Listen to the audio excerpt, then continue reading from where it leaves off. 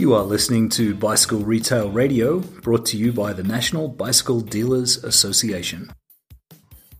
Welcome to Bicycle Retail Radio. Today we are going to talk about something that started back in 1962, and then we'll start to unlock the secrets to having the largest bike store in the Southwest. My name is Chad Picard, and I own a few bike stores up in South Dakota under the name of Spoken Sport, and I'm also on the NBDA board. And today we have with me the very mirthful Woody of Richardson Bike Mart. Good afternoon, Woody. How are you? Good afternoon. Doing great. And I did have to look up what mirthful meant, but it means merry. And I've since we've met several times over the years, you've always had a smile on your face and very happy to be wherever you're at. So I think the mirthful fits you well. I've been called a lot worse, so thank you. Yeah. So today we're talking about Richardson Bike Mart, and if we could, I'd like to talk about the history, just a brief history of Richardson Bike Mart. And it started in 62, and there's actually looked up, there's some cool things that happened in 62.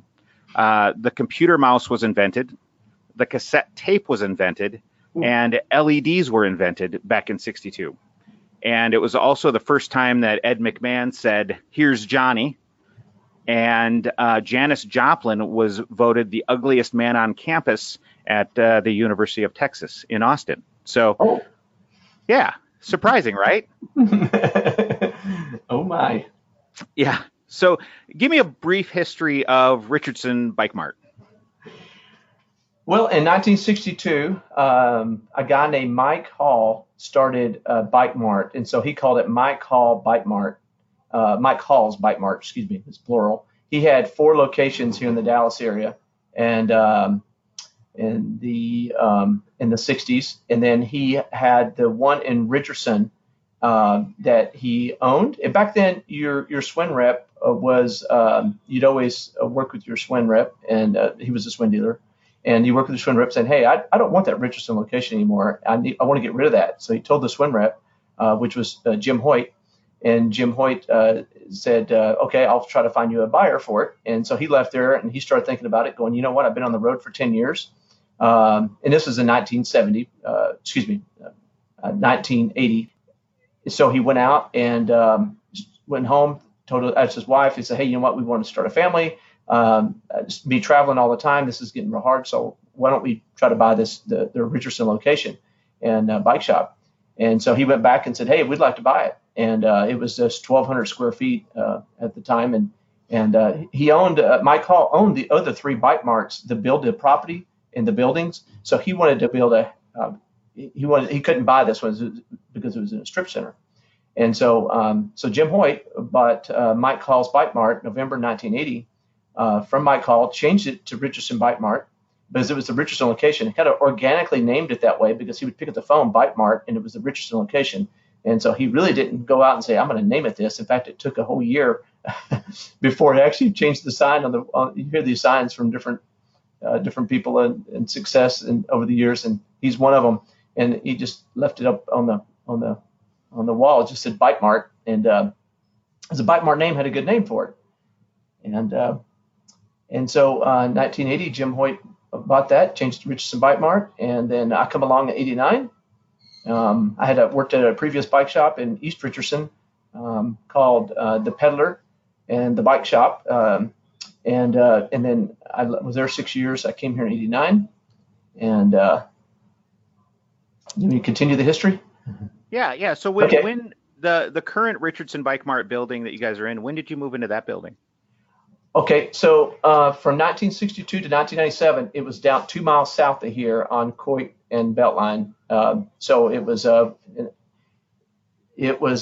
a strip center, and then in summer of '97, Jim went north here to the Campbell store to where it's at now. So it was 14,000 feet down there at that time, and then he went down here and built this 25,000 square foot building.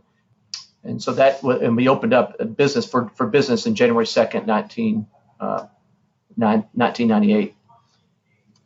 And that building is now how big? 33,600 and something feet. I don't know exactly, but that is impressive. Yes, sir. And is that That was it a grocery store? No, he built it from scratch. A lot of people come in here and they go, "Oh, this is an old furniture store," but he built it from dirt. So the shopping Okay. center ended where the building is that you've been in here before, and so he just added on. He went down and said, "Hey, I'll sign a 20-year lease with you. I want to build a 25,000 square foot store." It was a big gamble at the time, and Yeah. and so a lot of people had bets that he wouldn't make it, like 2 years and 3 years, and I had even some doubts. I was like, "Oh boy, this is a big place," and but with the Lance factor, sort of win the Tour de France in '99 and then 2000, and the business road market went crazy, and here we are. And it was just organically, we were blessed with the good business to justify the big footprint. Yeah, and it is impressive. If you're ever in the area, be sure you swing by.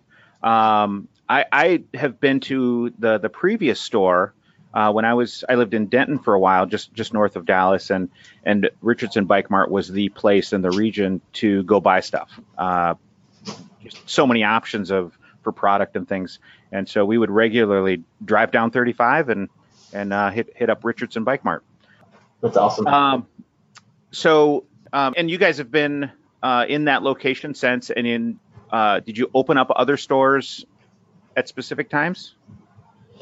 Yes. So in '87, we have a store in Dallas, and it was called Bicycles Unlimited, and he owned it since 1971. He built that store from scratch as a freestanding building.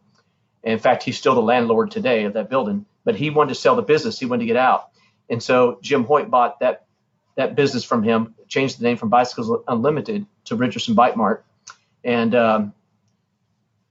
then that happened in '87, and then in 2003, Jim built a freestanding building, bought the dirt, bought the property, took the Bicycles Unlimited guy's idea and said, "We're going to be a landlord now." So he bought the dirt and the property and built a 15,000 square foot store in Frisco, which is a suburb north of Richardson, about 12 miles.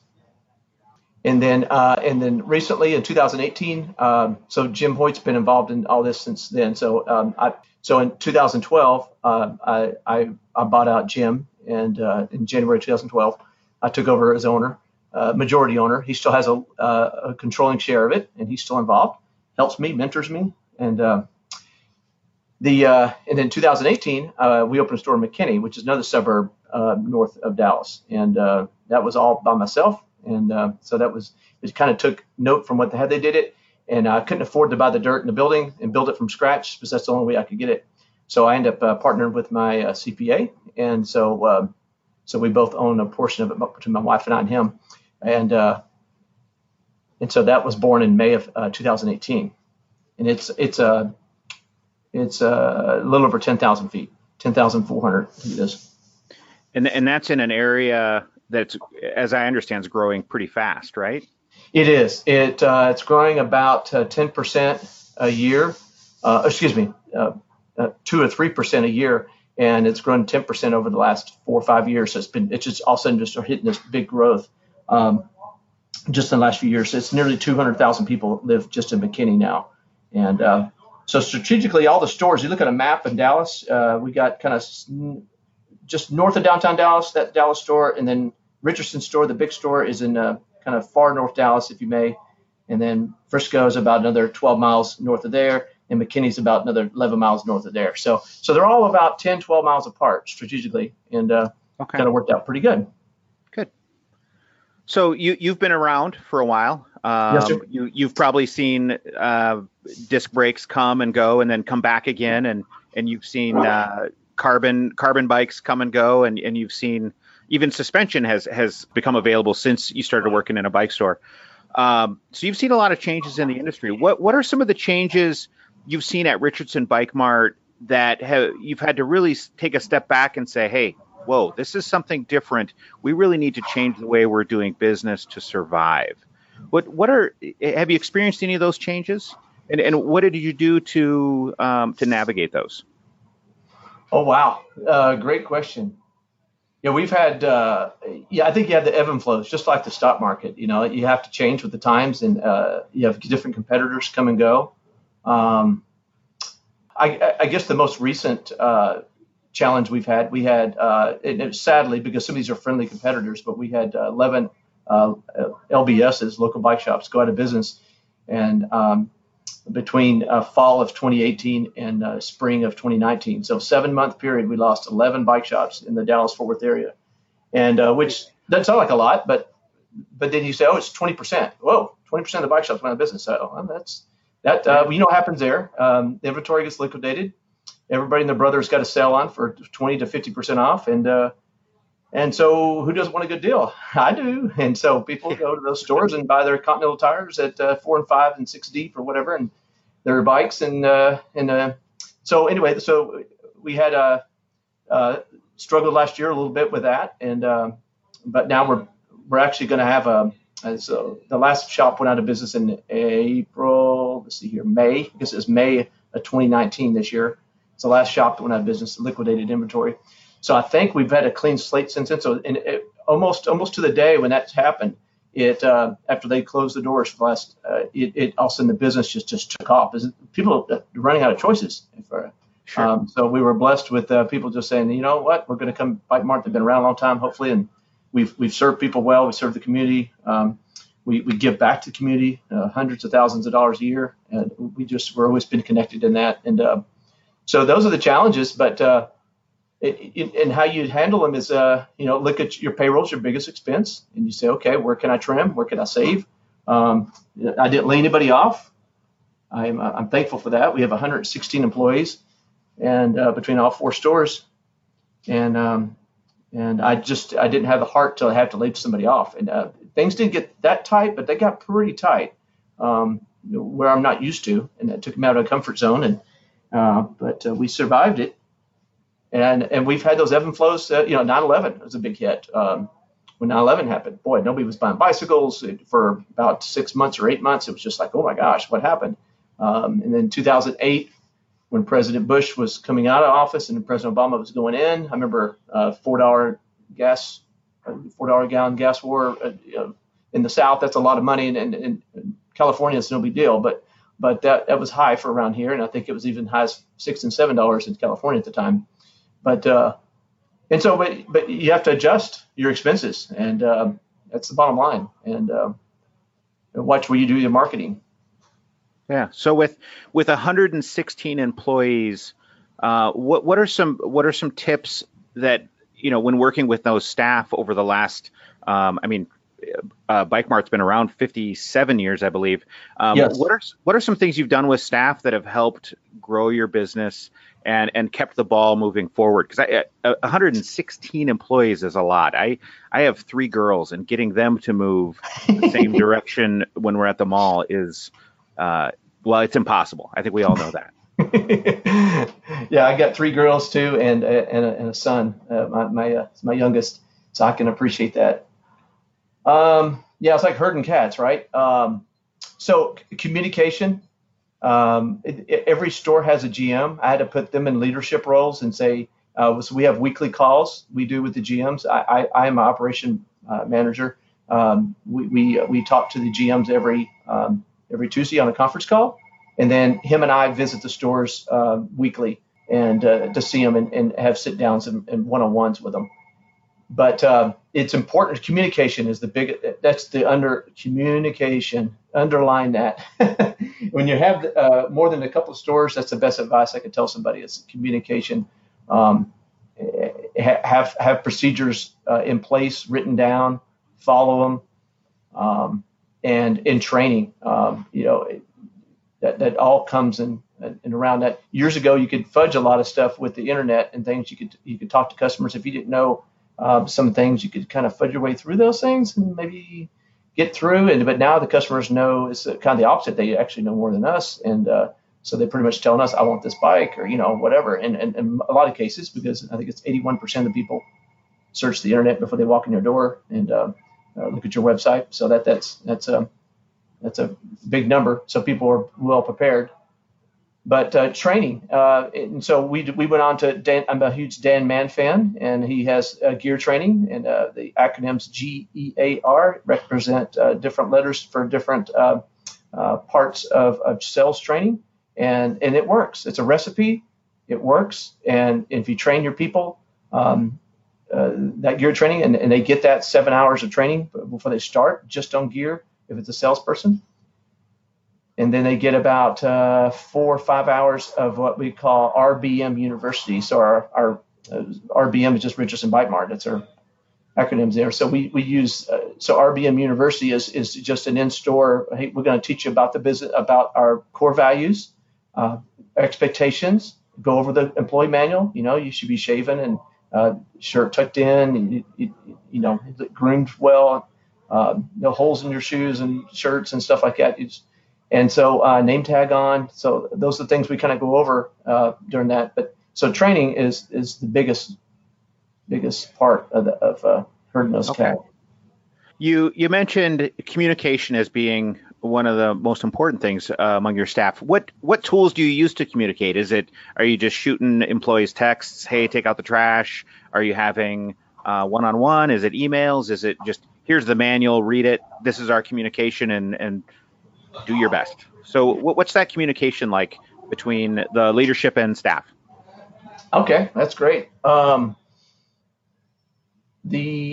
We have a company newsletter. It goes out every other week. So when we get paid, which is every other Friday, we have a newsletter that goes with it. It welcomes new staff that's coming on board, or if somebody's leaving us and moving on to something else, we'll give them a goodbye little acknowledge there.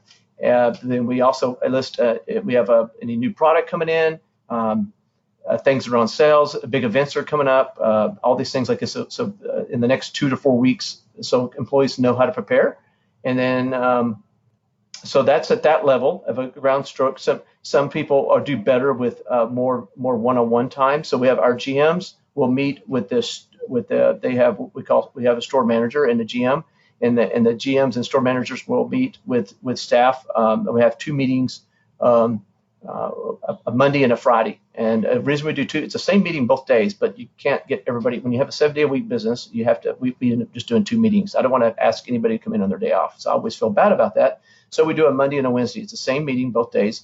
The difference is it's just a different day, and different people will be there. So we go over anything that we need to go over, procedures. Maybe we do a little role playing for gear training. Maybe there's a new tire that's out, or a new bike that just come in, a new 2020 Gizmo. And we talk about that a little bit.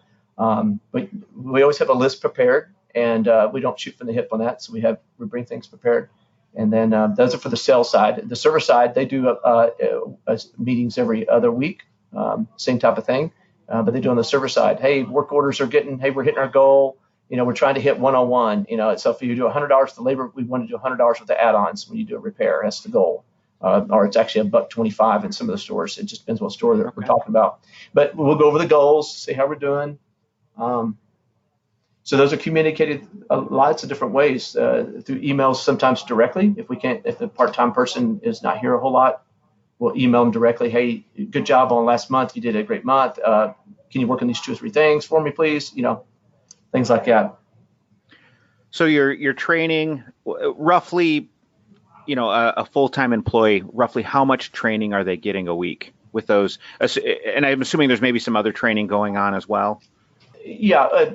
Well, when that's been seasoned, they're probably getting maybe an hour. I'd say 2 hours a month is true training. I'd say is what they're getting effectively. Now that's besides the Trek University and the Specialized University and the Experticity one, and whatever else they want to do in their own time. There's other ones, but that's above and beyond. What we do with that is we give what we call bike bucks for that. So you do that at home. And when you do it, it emails the GM, and then they get notification, and they give them roughly about $12-15 an hour equivalent in store credit is what they get. So it's kind of a nice way to do it without paying them throughout the payroll. Okay. And then do you do any sort of yearly, I don't know, maybe like staff retreats for leadership or anything like that to work on, like bigger picture things like store mission statements, core values and things like that? Yes, it's funny you said that. John Burke, President Trek, asked me to do that a couple of years ago during a CI event, and he does that with his leadership team. And I was like, so just last week we had our managers of store managers, and at the service manager and assistant service manager level, we meet and we talk about kind of recap of what 2019's done and what 2020 is going to, what goals we can do to improve. We're always trying to constant improvement. I'm always a continuous improvement person. I've always wanted to do that personally as a father, as a husband, as a boss. I like to continuous improve. I always want to, I can always get better. And so I have a wide open policy about that. The store is run by a team. I just happen to own it, and but it's run with a team atmosphere, and we all need to be on the same page, and we all need to pull the rope the same way. And so we have a little retreat. So we rented a house outside Dallas, up there in Pilot Point, right where you went to school, nearly up there in Denton. Yep. And then and we rented a little house, and it had a pool in it, and it was $400 as a VRBO deal. And then we rode from there. We rode gravel, we rode road, and some of the guys rode mountain bikes. There's a mountain bike trail not too far. So we had about 3 hours of playtime and about 4 hours of meeting time, talking about, again, what was the good, the bad, the ugly. We do what they call SWOT analysis, SWOT. So it's strengths, weaknesses, opportunities, and threats. And so we let everybody go around the room and talk about and let them participate. Where are they at with that, and bring up the strengths, the weaknesses, and so forth, and opportunities. Doing that event, have you ever been blindsided by anything that someone just said, "Hey, here's a threat," that completely caught you off guard, or maybe an opportunity that just you felt like you were totally blind to something, and it ended up turning to be a very important point in time to change the way business is done or to take advantage of something? Yes, and boy, that's a great question. I'd have to go in my memory bank and think about something to do. Boy, yeah, that's an obvious one. And the one, Chad, you and I talked about, we have the one that comes up recently in mind is Scheels. Scheels Sporting Goods has come to town, and they're a big boy, and they're building their biggest store they've ever built here in Dallas. And in fact, it's about 5 miles away from our Frisco location, or about 13, 14 miles from the big store, Richardson store here I'm at. And so, yeah, you get a little nervous about that. And I would have talked to you about that. And I talked to Brent from Bike Tech and get his 2 cents. I know he had stores there. And I talked to some buddies that have some in outside Boulder. And they all said the same thing. And so anyway, so things like that do come up. And we need to hear about those things and know what's going on. And we've had to make some changes, but that's the most recent one I could say.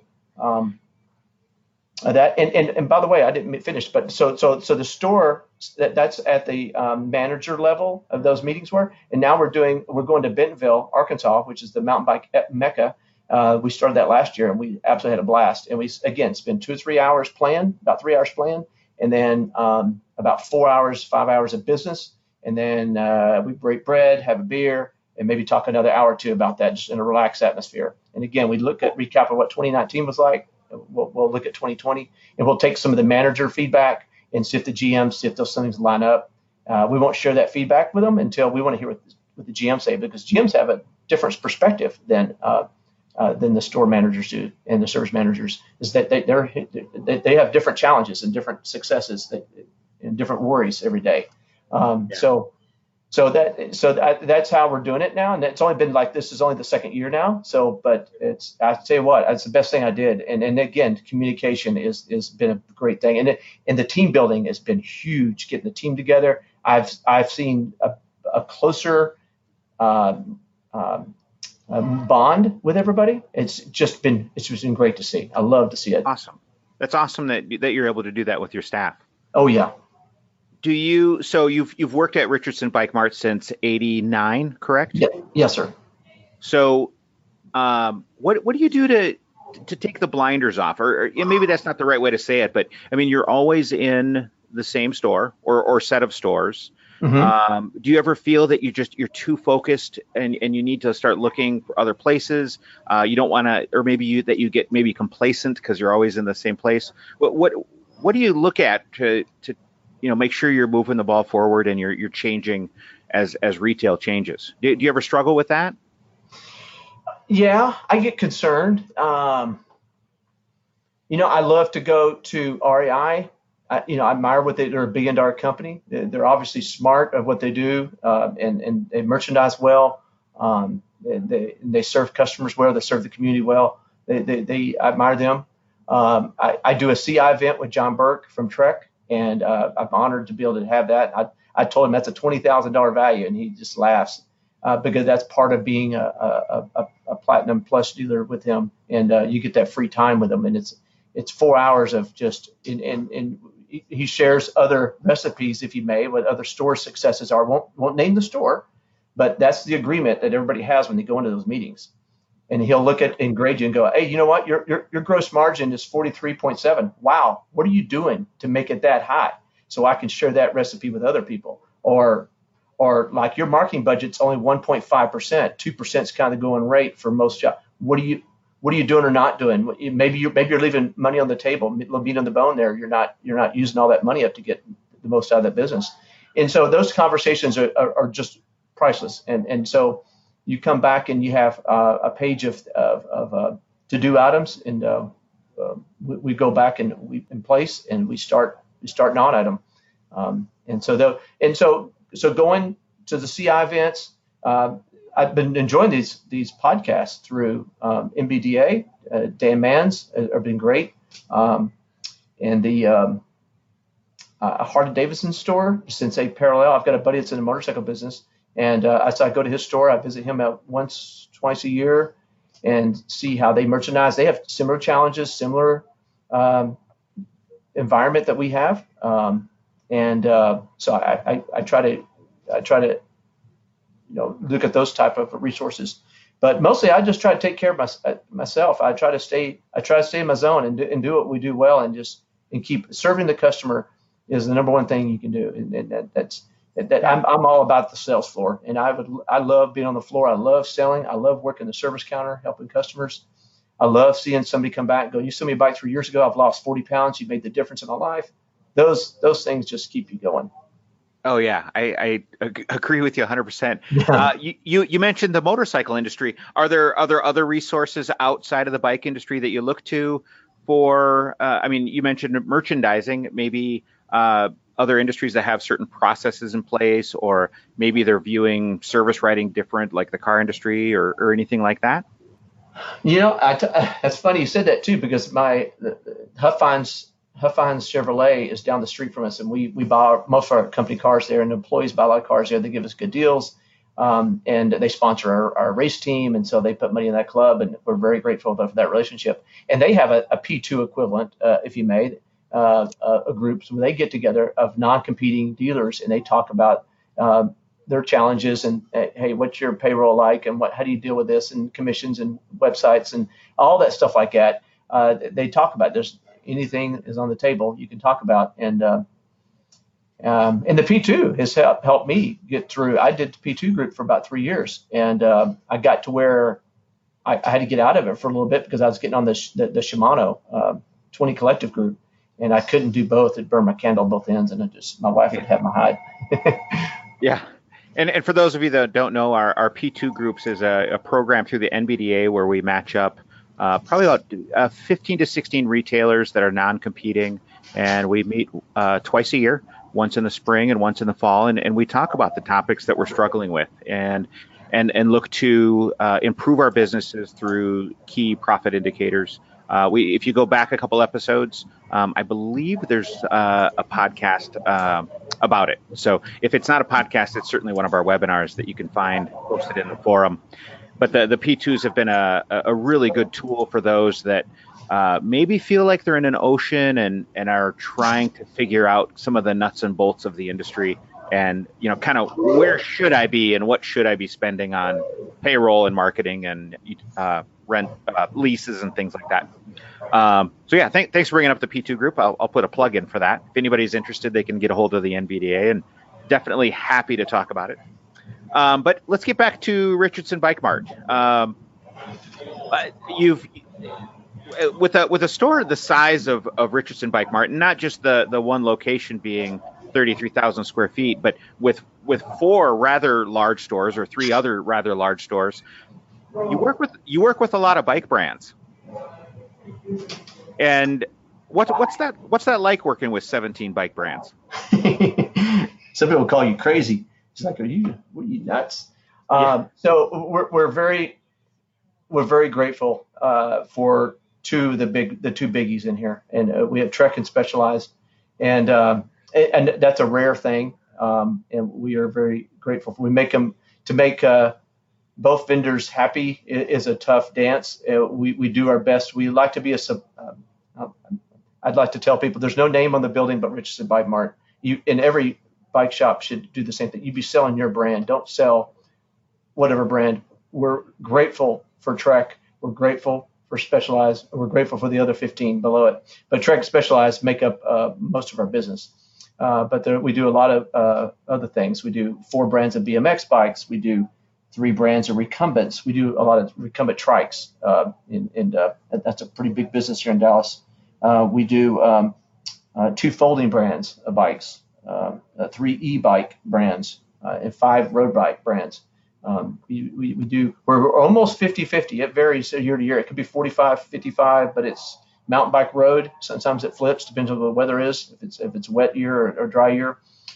So we like to get people from their first bike all the way up to their racing bike or racing mountain bike and all in between. And so working at it is a hard balance.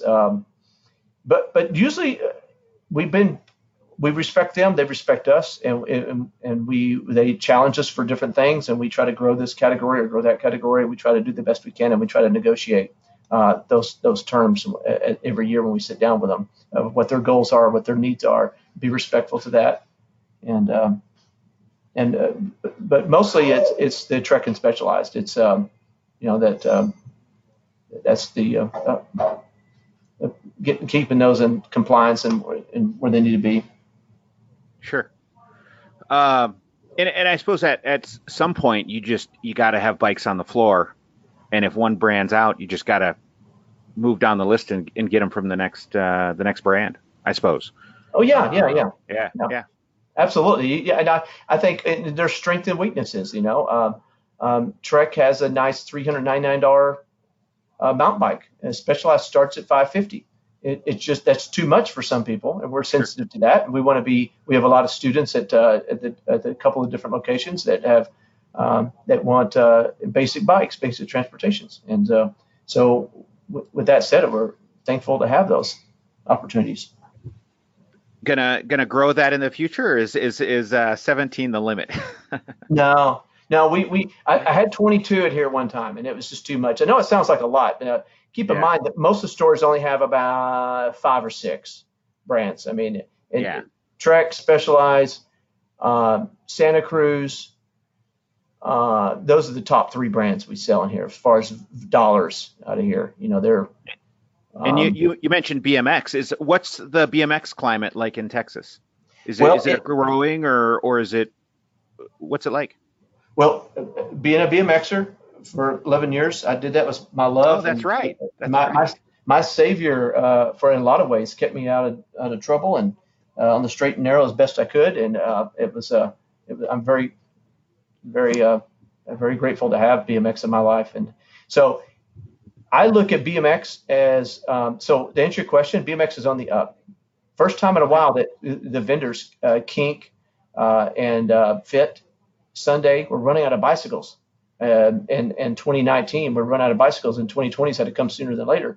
That's a good problem to have because in the past, we've had about that. We had 3 or 4 years there of dry, and that kids were buying that red shiny iPhone and not the red shiny bicycle, and they didn't. That 12 to 16-year-old just wasn't riding much. But now we have this generation going up. So what that tells me is people like me eventually age out, and they get into a mountain bike or they get into a road bike. Once they do that BMX for a couple of years, that is a favorite pastime of their life. I'm living proof of it, and I've got plenty of friends that come in the store that I've raced against, and they still bike. They're still involved. It set the ground roots of the love for the bike. So the bicycle, when I look at Bicycle Retailer and I read all those things, I see all these things, and one thing that never gets measured is BMX. I don't see too much on it. It's always juvenile or whatever. But when I see that needle moving, that tells me that we're 2 to 3 years away from big things. Kids becoming young adults becoming bike riders, becoming our customers for life. And also employees and mechanics as well. Oh, you bet. Yeah, the BMX thing is exciting, and it's good to hear that it's that the needle's moving on that. Yeah, and it's working good on the race side here in Dallas, and it's working good on the freestyle side. So it's working pretty good on both. Because we have a national caliber track here in Dallas, so it's pretty nice. Awesome, cool, very cool. And I had forgotten that you raced BMX. I raced a little bit of BMX, not until I was in my 20s, but I raced against a bunch of 14-year-olds. So that was kind of weird. I did get most improved racer one year, and that was I think they were scared. Yeah, I think they were scared of me or something.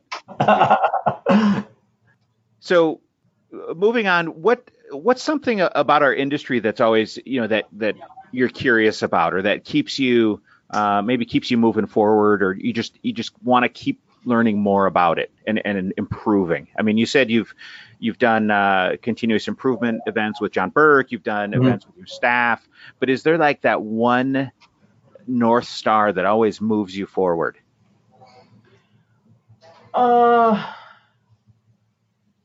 Well, serving the customer.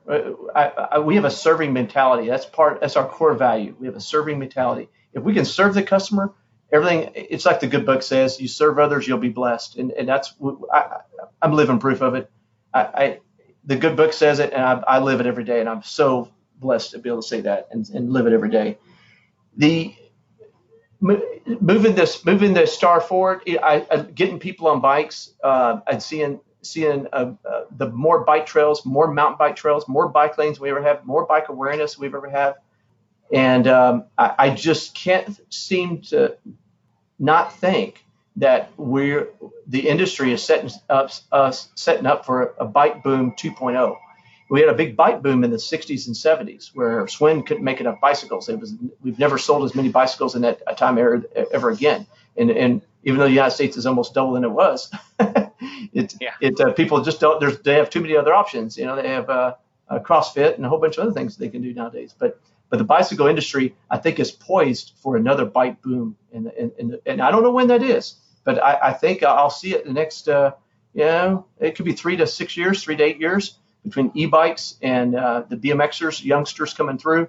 I just think we're poised for that with gas, electric cars. GM making bicycles? What? Why does the car industry want to mess with a piddly little bicycle? Well, something's up there. I mean, why would they be doing it? All the major cars, all the major motorcycle brands are all doing it. So there's got to be something there. That's just my opinion, and I feel pretty strong about it. I can't prove it. It's just my gut. I hope you're right. The mid 70s, Schwinn sold more bikes than any other year. I think everybody got a Schwinn Varsity, and then also a Peter Frampton Comes Alive record at the same time. I don't know about that second bit of that second fact, but I'm going to go with it. Yeah, okay, let's do it. Let's go back and talk about your staff a little bit. What have you learned from your staff over the years that's helped you improve your business? I love having young people. Because young people bring a different perspective, and I tell early on, say, hey, you see something, question it. Why are you doing it this way? Well, I don't know why are we doing it this way? And so I love that. I love young people, and we have seniors. I've got guys in their 70s who work here, and I've got them all in between. And I've got we got 13, 14 women, I believe. Wish I had about 30 or 40 of them in here, but I can't get enough women to work the business. My daughter, my number 2 daughter, works here. My number 1 daughter worked here for a long time until she decided to get married and have kids. And number 2 daughter's following her footsteps. And my son works here some. But I think the staff bringing new energy, new ideas, and questioning. That's what they can bring. They question why do you do this way? We may have a good reason, may have a not so good reason. You know what? I don't know why we do it that way. Okay, let's revive. How would you think we should do it? Well, Okay, well let's try it. So, and I think that's important. As we get older and as we mature in our industry, our stance on things, or the things we believe, we become more rigid, almost to a fault. And so it's good to have the youth come in. In fact, if you read the good book, it took Moses 40 years to solve some of his problems. But if having young people come in, looking at things a different way, we can change our course and still continue to be relevant to new customers and create new experiences for them. So that's awesome. Yeah, thank you. Do you have a special skill then that you contribute some of your success to? Is it just being a listener? Is it not being content with where you're at? What's the hidden skill that Woody has that keeps him going? What keeps me going every day? I love coming to work every day. I don't mind. My wife says, "How do you work?" I'm 52 years old. He said, "How do you stay energized?" Well, I love to get my workout in. I do 4 or 5 days a week. I do something. I run. I bike. I will work out at the gym. I will do something 4 days a week, 5 days a week minimum. I got to have my workout. I'm a better boss. I'm a better husband. I'm a better dad, and I got to have my workout. At least an hour or two, and then Saturdays I try to work out and hit a 2 to 3 hour ride. Lead one of our rides from the store, and but what energizes me is I look forward to what I'm doing. I love the people I work with. I love the challenges every day. There's always something. Sometimes it gets a little tiring, but most time it's good. I like it. I'm sorry. I hope I answered your question right. Yeah. That's what I'm looking for. What do you see as the biggest challenge in the next 1 to 5 years in the bike industry?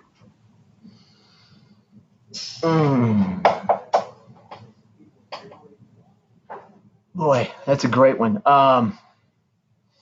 Well, shops have got to stay. They got to keep evolving. If shops don't stay current with trends and changes, and the click and collect through Specialized, great program. I know Giant. You sell Giant. They have a similar program. Trek has something. Quality Bike Products as the retail to home thing. If you're not doing those things, you've got to be. You need to get on it next year. And that changes are going to happen, and you got to happen or with you or without you. So so long term, you just can't survive if you don't change with these things. But those are the things that I think that the industry has to look at the next 1 to 5 years is creating really good service departments, because that's where the profitable part is. Aligning yourself with great vendors that give you really good margins, and that try to not outprice you or underprice you, I should say, on their website versus your website. Those are some challenges in some of the vendors, but we want to play in that market, that click and collect program, where the customer can buy it from their website and we get most of that money. That's a pretty good deal. I mean, people like to. I had a customer that's been buying bikes for 15 years here, and he bought it. He was at home watching TV and just bought a bike online. And I asked him, I said, "Hey, what made you buy that?" I said, "I'm just curious, and not in a wise way or just whatever." I just said, I appreciate you using our website. What made you want to turn to that, not come in and just buy it? He goes, "Well, I just want to make sure it was there tomorrow." He goes, "I want to check that box. I'm done." I was like, "Okay, good reason. Thank you." I said, "Thank you for your business," and I said, "Appreciate it." And he doesn't know we make 5 or 6 or 7 points less than if he just walked in. But that's how people want to do business, and I don't make the rules. We need to embrace that, and we got to figure out how we can embrace that and how we can. And right now, I'm working on language for the website. How can we write that on a language without? Because if a customer knows that, if he knew that we took a margin hit, I would think I could probably open with them enough to say, "Hey, would you please buy it from us and just come into the store, or buy it from our website and then we'll order it from you that way," or whatever. And we just got to figure that language. But I think it's important in the next 1 to 5 years, people are just going more and more online. And I'm grateful for Shimano for helping the Amazon. We looked like robbers there for a long time. We were 50% less, and my buyers were buying product from Amazon 2 to 3 years ago because it was cheaper than it was from Shimano, and we're not a small dealer, and it's just really upsetting. But they've learned, they've cleaned that up, they've gotten it better. I see everything on there now within about retail or sometimes about 8 or 10% lower. It's about the worst. I can deal with that, but I can't deal with 50%. We look like we're robbers. And I mean, we're buying it from Amazon and current inventory for cheaper than we can buy it for. And so somebody in there is making money. Amazon's making money. The person that listed it's making money. So there's some type of gray market going on there. And so a lot of the stuff has been cleaned up. So as long as we keep lining ourselves up with vendors that are doing the right things, and cleaning up stuff like that, and sharing the profits with on the website, because the manufacturers still need us, bike shops, and we need us healthy. We need to make sure our service departments are good, our vendors are aligned, and you're continuous improving your own websites and stores. That's the three best things I can tell you. We talked about vendors a little bit earlier, and you just brought it up again. What role have vendors played in the success of Richardson Bike Mart, or even what are some of the conversations you have with vendors? Are they? I would imagine that the size that you are, you have a little bit of pull to get some things done. Not asking you to give away any trade secrets or anything, but what are those conversations like? I mean, are they? Do you feel vendors are on your side, or you feel they're pushing the other way? Well, sometimes I start thinking about it, going, "Wow, it looks like they're trying to become a retailer, wholesaler," and some of these things. You start scratching your head. Well, I can tell you right now, everybody that knows me, any vendor that knows me, anybody outside the industry, inside the industry, I'm not a bully. I don't ask for much. I don't ever ask. When the vendors come in here and we go to lunch, I take them to lunch. They don't buy me lunch ever. They don't buy my team lunch ever. That's one of my pet peeves. I'm not going to do. We don't. We want to be a good partner. And when I do ask for a favor, if there's not a favor but an ask, that's a legitimate ask, not asking too much and not taking advantage of the rep or the situation, then I usually get a really good favorable response. And so that's my best advice would be. Again, you're coming back to open communication with your vendors, really. Yeah, just being open with them and say, this is my challenge. Hey, you're shrinking my margins on this. Let's just take that as an example. You're shrinking my margins because margins are shrinking, like it or not. We're losing a point, and it's hurting the industry a little bit and the big vendors.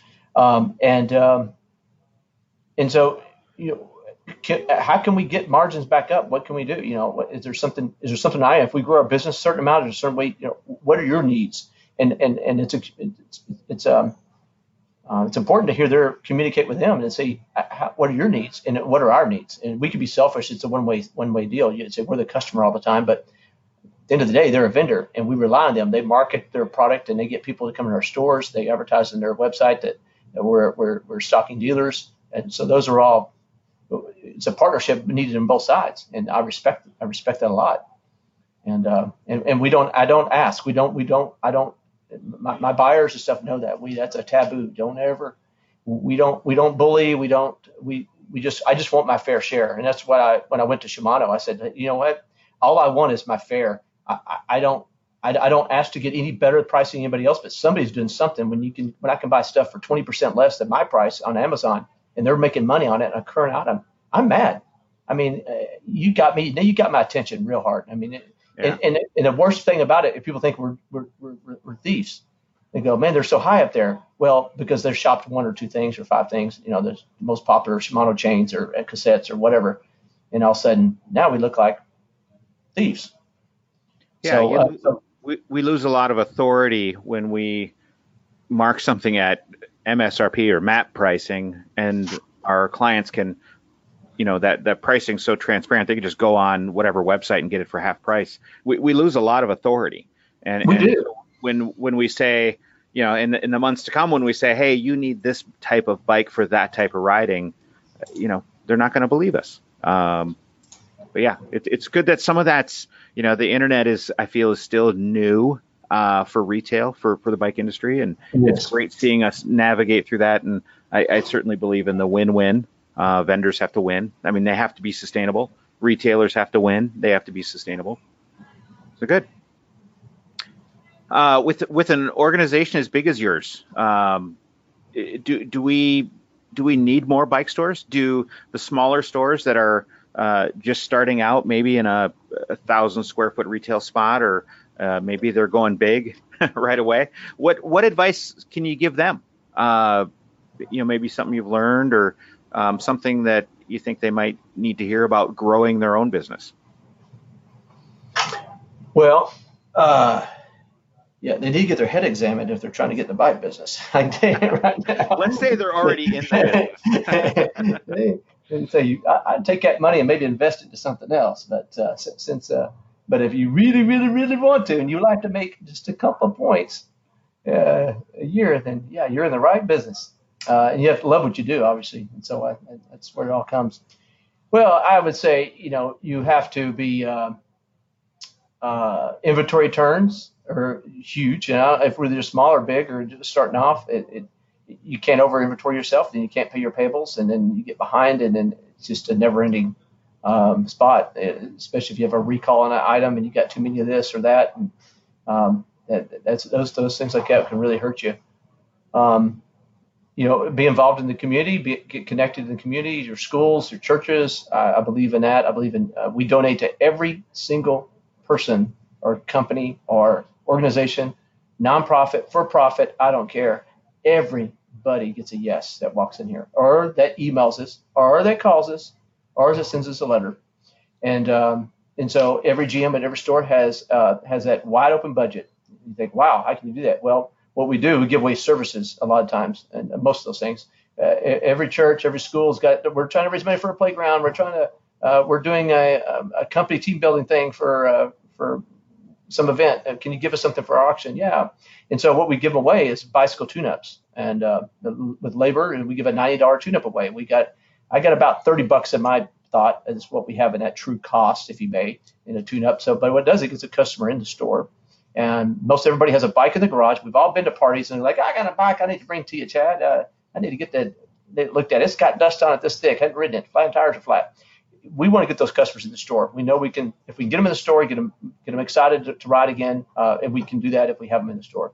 And so doing those coupons, and if I give them a helmet, or if I give them a pump, or get them I'll never see them again. Those items go away.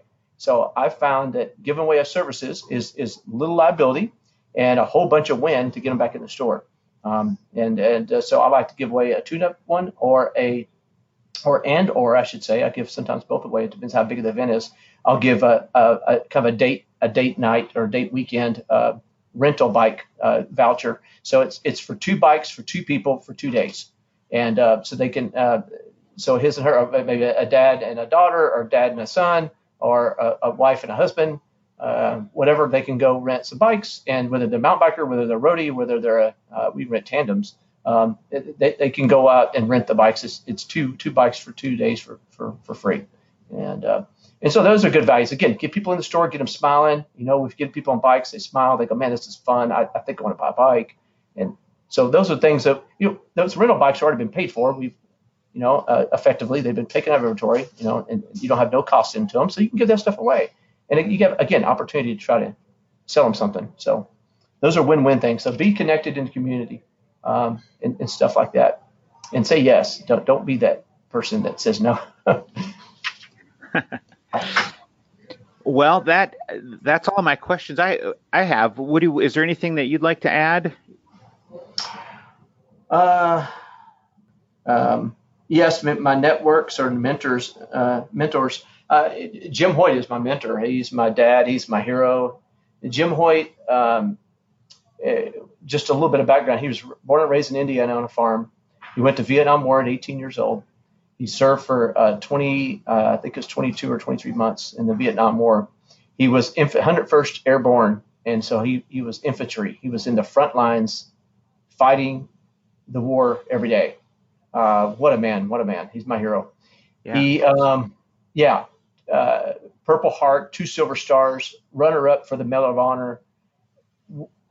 He come back alive. He fought on Hamburger Hill. If you know anything about Vietnam, wow, that's a big part of history. He's one of that. Hamburger Hill got the name from a bunch of people died up there, and it looked like hamburger meat, the way the people were shot up and everything. It was terrible, terrible times. He was one of the very fortunate to come down from that mountain fight. And he came back, started at Swin Bicycle in 1970, worked 10 years at Swin, bought Bike Mart in 80, and he's been my mentor ever since. And I always admired him from afar. I worked for a competitor down the street, and I always saw him at the Swin meetings and stuff, like, oh, there's Jim Hoyt. Oh, he was like the rock star. He was like, everybody knew him. He was like, and I didn't think he was approachable and all that. And finally I come over and asked for him for a job, and he said, yep. And he hired me on the spot. It was a 30-second interview. I didn't know what I was getting paid. I didn't know nothing. I didn't know when we got paid. He said, what can you do? I said, sir, I was the GM of the bike shop. I can do anything. I did it all. You basically fix bikes until a customer walks in, you take your apron off and you go up and wipe your hands and you go help a customer sell a bike. Then you go back and you fix the bike and you go order that part you need from quality, and then you go back and fix the bike. You did it all. So, yeah. And that's what you do as a small business. You had 3 or 4 or 5 people in the store, employees. And so he put me in service and then put me in sales, and I'm very grateful for the opportunity I've had to work with him and mentor me through all this. And I'd say a big shout out to John Burke, because he's I've been to those meetings with him for 6 CI events probably in 6 years. And those are really, really helped our business. It helped me personally as a leader, and to help focus in on the things that are important. And then the MBDA, the P2 group, it really helped me, get to know you guys and seeing your other stores and hear your challenges, and makes me feel like I wasn't alone. And there's others out there. I'm in business for myself, but not by myself. I got other people around me that can help me, and just asking and send those emails out to ask them questions and all that. It was just great stuff that the P2 group offers. But anyway, it's been my honor to be a part of this group, and I hope everybody out there can learn something from this. And if you ever want to email me, I'm just simply woody@bikemart.com. If you want to email me, I'd love to hear from you. And what else? Yeah, thank you for that, Woody. I don't think we quite unlocked all the secrets of opening up, the largest store in whatever part of the country we're in. But yeah, if you have questions, Woody has his email address. You can certainly email me if you have questions. It's chad@snsbikes.com. And then you can also reach out to the NBDA through their website at nbda.com. And I guess that concludes everything. I think we're done. Woody, thank you. This was fun. Thank you so much.